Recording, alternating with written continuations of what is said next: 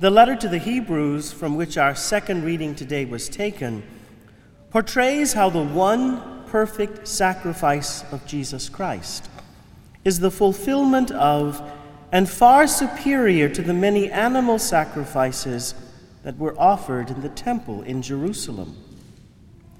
We are all probably aware that sacrificial offerings were central to Hebrew worship at the time of Jesus Christ.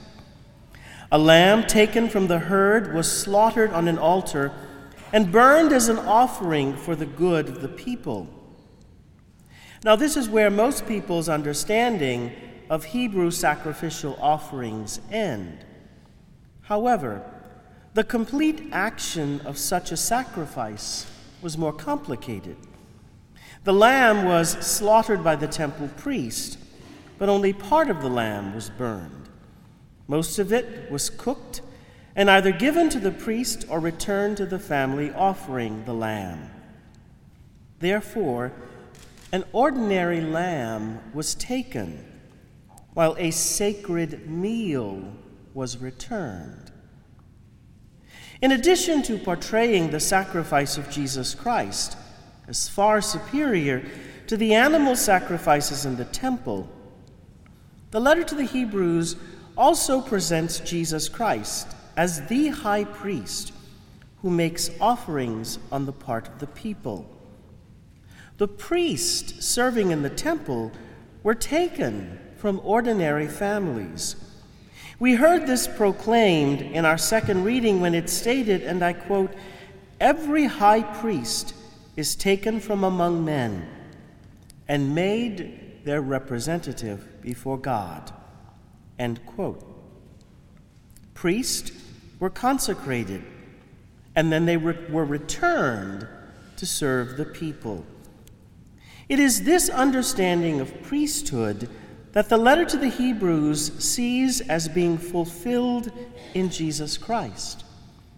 In becoming human, Jesus allows himself to be chosen from among men. Jesus comes as one who knows pain and suffering. As the new high priest, Jesus offers something more precious than all the animal sacrifices that were offered. Jesus offers not an animal, but he offers himself.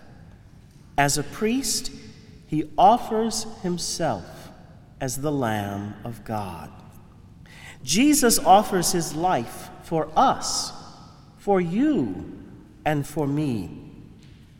With his sacrifice, Jesus purchases our freedom from sin, and Jesus exchanges his life to give us eternal life.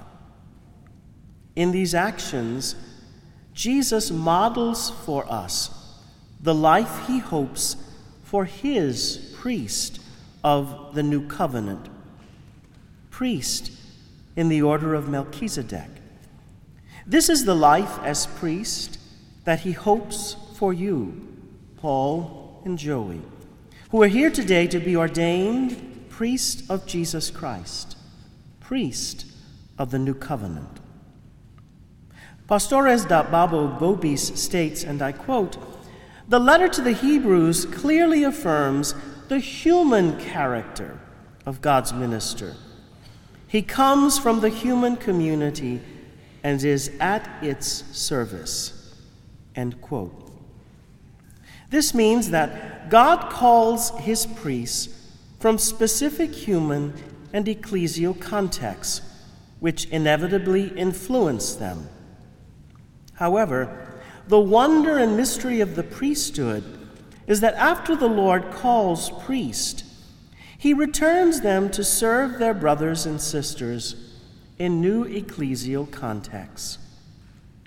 Joey and Paul, each of you come from unique families and church parishes, where you grew up, the friends you kept, the special skills you learned, the good times and the trials.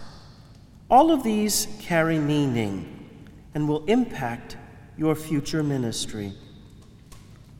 Paul, your years in the seminary are now fruitful in your ordination as a priest. While Joey, after serving as a deacon for a number of years, you entered the seminary in response to what you discerned to be a further call from God.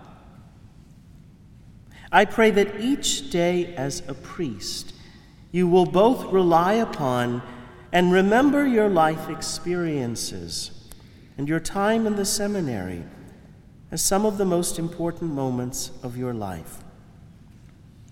Now you step forward into a new pathway with all the awkwardness and growing pains that come with new challenges. Using the imagery from the letter to the Hebrews, we can say that priests are taken from a particular community, just as a lamb is taken from the flock.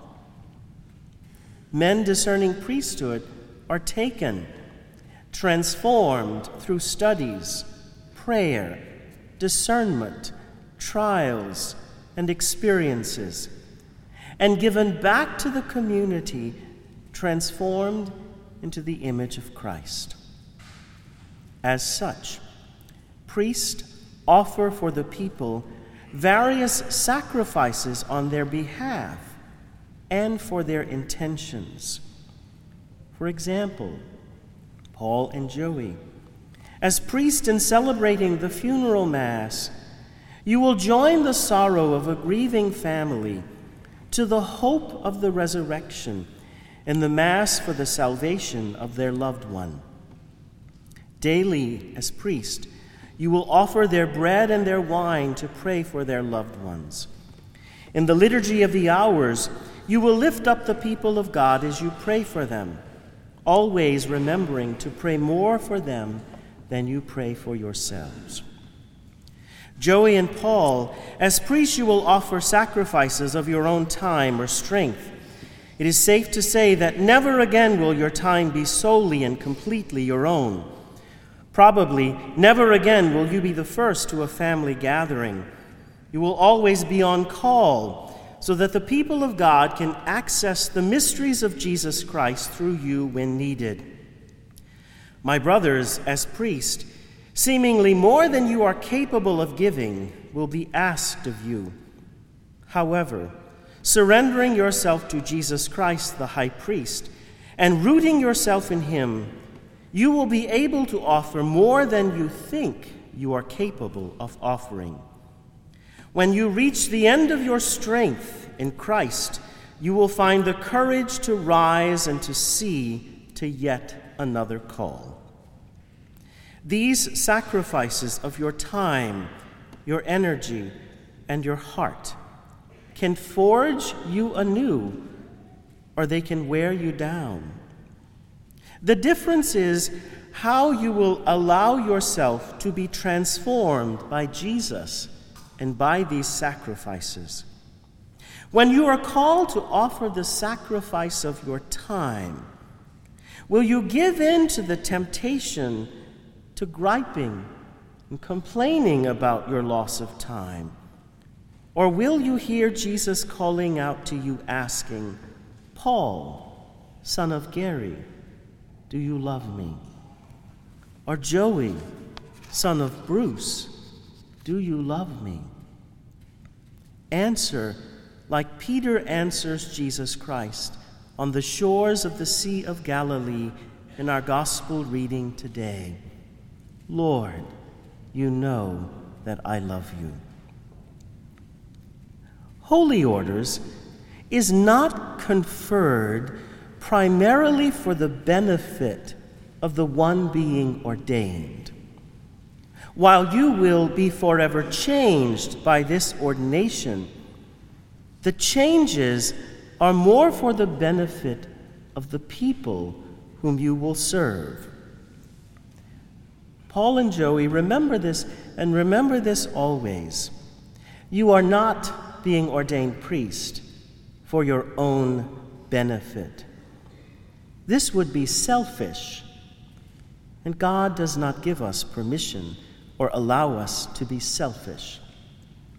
you are being ordained priest for the benefit of the people of God whom you are sent to serve. You will bring many people to new life through baptism. You will feed the crowds with the Eucharist. You will stand a welcomed stranger between hopeful couples in marriage. You will have the privilege to travel with people into their most difficult times in life as you hear confessions and anoint the sick. None of these sacraments will you celebrate for yourself. They will always serve to build up the body of Christ and glorify God. You may have chosen this vocation, but only because God has chosen it for you first. And it is not primarily for you, Joey and Paul, but it is for others. And for those who serve worthily and completely as priest, there is an unsurpassable joy in being a priest, a fulfillment that can only be known in following in the footsteps of the Lord, as one called and chosen by him for priesthood. Joey and Paul, remember that God called you. Your personalities and your history, your strengths and weaknesses, all are to be used by God in service to his people here in Houma Thibodeau. Hear in your call a confidence to be authentically yourself. Now, do not take this as an admission of perfection on your part. This could not be further from the truth, because no one is perfect. You have no need to be anyone other than the priest that Jesus wants you to be. However, always remain vigilant to grow in your priesthood and to learn more, especially from what those whom you serve will be able to teach you. There is much you still do not know. Be open to learning from the people of God. Paul and Joey, I want to thank your families and friends for sharing you with the church here in Houma Thibodeau. There are many ways in which the lives of your family members are going to be affected because of your new ministry. I want to thank your parents for supporting you in your call to priesthood and for sharing you with the church. Your siblings, other family members, Joey, your 2 daughters, for supporting you as well as you embark upon priesthood. Thank you all for supporting and sharing these 2 men with the church. My dear people of God, gathered here to celebrate today, to celebrate with Paul and Joey.